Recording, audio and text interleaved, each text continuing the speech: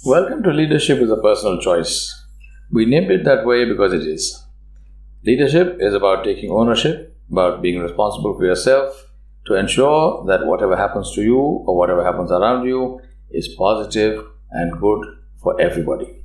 I hope you enjoyed these podcasts and do let us know, rate them, send us your suggestions and send us your comments. Happy listening. What is kindness? Is it accepting substandard work? Or is it insisting that only the best quality is acceptable? There is often a lot of confusion about this. And people think that they are being kind when they say nothing to their group members, family, or friends who routinely overpromise and underdeliver. I want to distinguish here between inability and unwillingness. For example, if someone is learning English, I wouldn't discard something that he or she had written because it had spelling and grammatical errors. But if the same work comes from someone who knows English well, then it indicates an attitude of carelessness and inattention to quality, which is a reflection not of their language ability, but of a much more dangerous malaise, an attitude of carelessness, lack of attention to detail, and lack of concern for quality. When I see this, I know I am looking at a person without self-respect, because in my book, my work is my signature. So if I'm not concerned about putting out sloppy work, then it means I'm not concerned about my own image. It's not about projecting an image, but about becoming complacent and comfortable with poor quality. Such a person, in my opinion, is not someone who I would want on my team, no matter what his or her qualifications may be. In my book, Hiring Winners, I have argued and shown that technical competence can be hired or trained, but attitude must be selected and hired. It is almost impossible to change the attitude of people once they are hired. I say almost because it is possible in exceptional cases with exceptional leaders in exceptional circumstances. It is not something that I would recommend to everyone. Much simpler and easier to hire people with the right attitude and train them in the skills you want. Just to give you an idea why I call this dangerous, let me share some statistically valid data. 1. According to a 2006 study looking at the frequency of surgical errors in the United States, each year there could be as many as 2,700 mistakes where a surgery is performed on the wrong body part or the wrong patient. That is about 7 per day. To understand this properly, imagine having your good kidney or good eye removed. Both have happened. Number 2, the Federal Aviation Administration lists pilot error as the leading cause of plane accidents. But pilot error is almost always part of a chain of events that starts with something like an iced up wing, not enough sleep, a failed marriage, financial stress that keeps the pilot tensed up, and so on. And you, the passenger, pay the price with your life. These details are only to give you an idea of the seriousness of being careless. It can result in loss of life and limb. I am sure that the more we dig, the more we will find incidents where significant loss could have been avoided if only somebody had checked. That is where this is related to spelling and grammar. They are indicators of attitude. Someone who sends out a letter full of spelling and grammatical mistakes is more than likely a person who will not do an instrument check if he were flying a plane, or read the patient's data sheet, or count the number of sponges he took out of the incision in a surgical procedure. I, for one, wouldn't want to be on that plane or that operating table. The attitude of carelessness is not restricted to English writers or pilots and surgeons. We have careless teachers who ruin children's enthusiasm to study, careless parents who bring up little animals instead of responsible human beings, careless scholars who leave the remnants of their mistakes to confound people long after they are dead and gone. And that is where the issue of demanding quality comes in. Sloppiness is not a sign of passion, but of the lack of it. By and large, we seem to have quality problems in third world countries because we accept poor quality. People can do better, but they need to be convinced that it is worth their while to do so. We must demand quality without apology and without confusing it for a lack of kindness. In my opinion, the willingness to take tough calls is the key to quality. Ask yourself, is it kindness to allow cancer to develop because you don't want to hurt the patient by cutting him? Or is it kindness to be concerned enough about the life of the patient to cut out the cancer?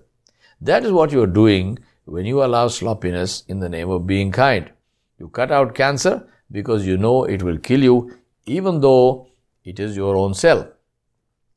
That is precisely why your internal defense mechanism can't deal with it, and you have to use external intervention. That is why Jack Welch of GE used to say that the ultimate test of the leader is if he or she had edge, which he defined as the ability to take tough decisions.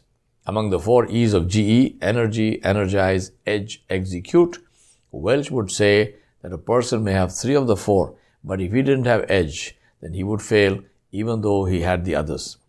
I have given you a link to an interesting article about that. Do read it. Now, quality is all about being tough for the right reasons. Firstly with oneself and then with one's team. Without that edge, there can never be any quality. Of this, I am absolutely convinced. Michael Harry of Motorola was the man who conceptualized the Six Sigma quality standard based on the principle that one can only measure mistakes. You can't say how efficient someone is except to count the number of mistakes they make. The fewer the mistakes, the better the product or service. So let's say someone has a service delivery of 99%. Now that may sound perfectly acceptable, and we may say to ourselves, we must be compassionate and not give that person a hard time because they made just one mistake in 100, unless of course you translate it into Six Sigma terms, which is how many per million. 1% is 10,000 per million. Six Sigma is 3.4 mistakes per million. Now, how would you like to fly at 39,000 feet in a plane where the engines were manufactured by a company operating at 99% efficiency? Or where the pilot is operating at 99% efficiency? Or be operated for heart surgery by a surgeon who is 99% particular by hygiene? Do I need to give any more examples? This is where the importance of metrics comes in. It is only when you have metrics to define what is meant by acceptable quality in your context can you be sure that everyone understands the standard, can be measured, and will know clearly if he or she met the standard or didn't. What you don't measure, you don't know. What you don't know, you can't control. What you can't control, you can't guarantee. Subjective assessments can't substitute for metrics. So do take the trouble to measure quality. That is what Toyota did with the development of their luxury car. They went to the owners of Rolls-Royce, Mercedes and BMW and asked them questions about what they felt, not thought, when they used their cars. They asked, for example, what the owner of the Rolls-Royce feels when he gets into his car and shuts the door, which shuts with a very satisfying thump, not a tinny clang like the door of a small cheap car. They asked them what they felt when they sank into the luxury of real leather seats which hugged them and give them back support. They asked the owners of BMW what they felt when they were behind the wheel and on an open stretch of road they floored the accelerator. Those who have driven BMWs will know what I mean. The car acts like a leopard gathering itself to pounce. You can feel it in your belly before it leaps forward and the thrust drives you back in your seat. Toyota engineers took all these highly touchy-feely answers and converted them into engineering drawings, the most specific of data. The result was the most successful and fastest selling luxury car on the market, the Lexus. This is the magic of numbers, the power of metrics. They convert visions into reality, vision into action, effort into result. Quality is serious. Lack of quality is deadly. Lack of quality happens simply because we permit it. It happens because we don't insist on quality. It happens because we accept poor quality, most often in the name of being kind and compassionate, not realizing, of course, that there is nothing more unkind and unjust than accepting poor quality. It fools the provider into believing that his or her product or service is good enough. It takes away their incentive to improve and makes them vulnerable to collapse. This is not kindness, but a lack of understanding of the whole issue of quality, which has very long-term and very destructive effects. Unfortunately, our society is full of examples of people who don't keep their word, they don't deliver on promises, they don't work to high standards, and give ridiculous excuses when challenged. People who confuse effort with result, while it is only results that count. Let me tell you 2 stories about quality to end this podcast. The story goes that Motorola ordered a part of their pagers from their Japanese ancillary and impressed upon them that they were a Six Sigma company and wouldn't accept anything but the Six Sigma standard of 3.4 mistakes per million. When the consignment was delivered, to Motorola's surprise, they found 2 packages, a big one and a small one. When they opened the big box, they saw that it had the entire consignment of 1 million parts that they had ordered. The small box had 4 parts in it. When they asked their Japanese partner what was happening, they were told, "We didn't understand why you wanted us to give you defective parts, but since you asked for them, we gave you 4 defective parts. Otherwise, we don't manufacture anything with defects." The second story is about Tata Motors in Pune, who were plagued with rework and cost escalations, and they hired a Japanese consultant from Toyota to help them to solve their quality problem. The man entered their factory and walked straight to the end of the manufacturing line and saw that there was a huge area marked rework. This story was told to me by the factory manager, so this is a true story. The Japanese consultant said to them, "Please remove this sign," which is the rework, right? There's a rework area. He said, "Remove the sign and eliminate this work area." Yes, there should be no area for rework. Remove the area. That is all that you need to do to fix your problem. If you have no rework area, you will have no rework. People will do the right thing the first time. The Tata executives, however, were not convinced. And they reduced the area of rework. They reduced the size of the area. But they were too frightened to remove the rework area entirely. The results were predictable.